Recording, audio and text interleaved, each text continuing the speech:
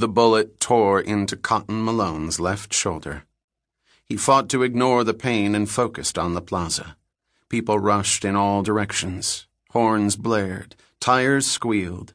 Marines guarding the nearby American embassy reacted to the chaos, but were too far away to help. Bodies were strewn about. How many? 8? 10? No, more. A young man and woman lay at contorted angles on a nearby patch of oily asphalt, the man's eyes frozen open, alight with shock, the woman face down, gushing blood. Malone had spotted 2 gunmen and immediately shot them both, but never saw the third, who'd clipped him with a single round and was now trying to flee, using panicked bystanders for cover. Damn it, the wound hurt. Fear struck his face like a wave of fire. His legs went limp as he fought to raise his right arm.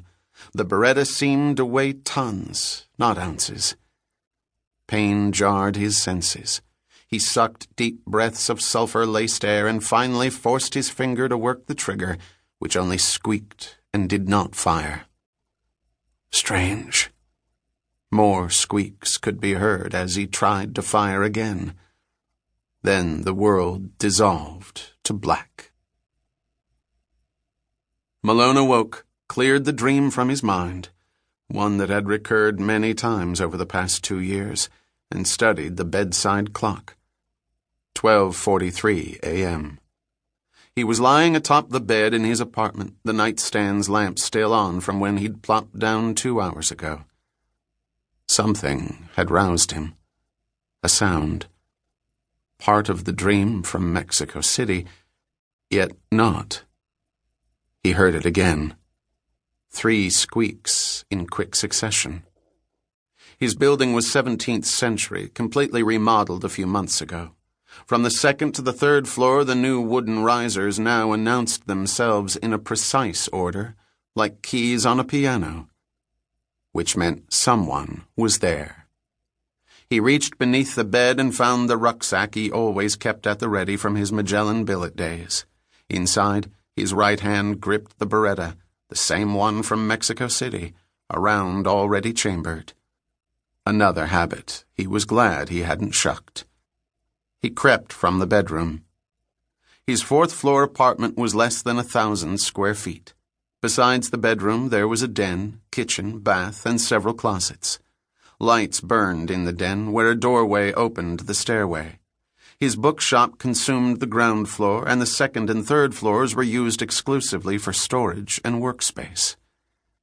He found the doorway and hugged the inner jamb. No sound had revealed his advance, as he'd kept his steps light and his shoes to the carpet runners. He still wore his clothes from yesterday. He'd worked late last night after a busy Saturday before Christmas. It was good to be a bookseller again. That was supposedly his profession now. So why was he holding a gun in the middle of the night, every one of his senses telling him danger was nearby? He risked a glance through the doorway. Stairs led to a landing, then angled downward. He'd switched off the lights earlier before climbing up for the night, and there were no 3-way switches. He cursed himself for not including some during the remodeling. One thing that had been added was a metal banister lining the stairs' outer edge. He fled the apartment and slid down the slick brass rail to the next landing. No sense announcing his presence with more creaks from other wooden risers. Carefully, he glanced down into the void. Dark and quiet. He slid to the next landing and worked his way around to where he could spy the 3rd floor. Amber lights from Hebroplets leaked in through the building's front windows and lit the space beyond the doorway with an orange halo. He kept his inventory there, books bought from people who every day lugged them in by the boxload. Buy for cents, sell for euros. That was the used book business. Do it enough and you made money. Even better, every once in a while a real treasure arrived inside one of the boxes. Those he kept on the 2nd floor in a locked room. So unless someone had forced that door, whoever was here had fled into the open 3rd floor. He slid down the last railing and assumed a position outside the third-floor doorway.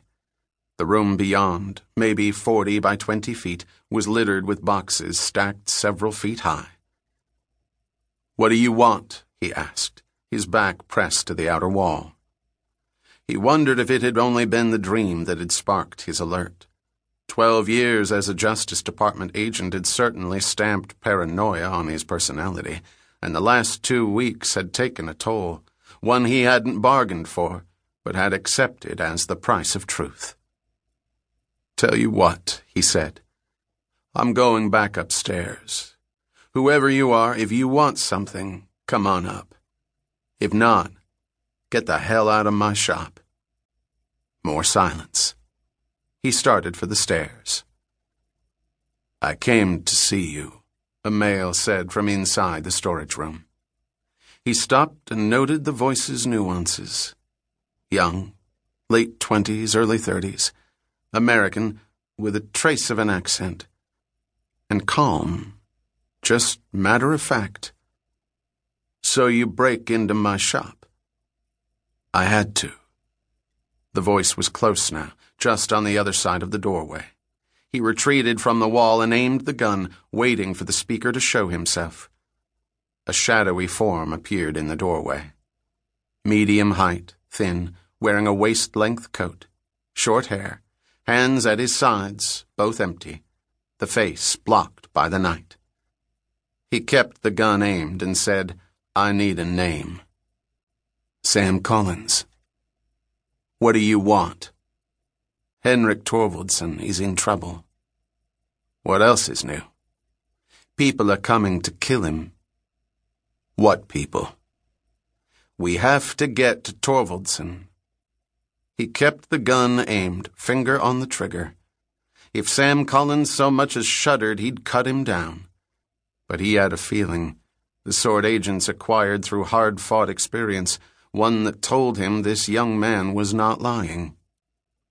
"What people?" he asked again. "We need to go to him." He heard glass break from below. "Another thing," Sam Collins said. "Those people? They're coming after me, too."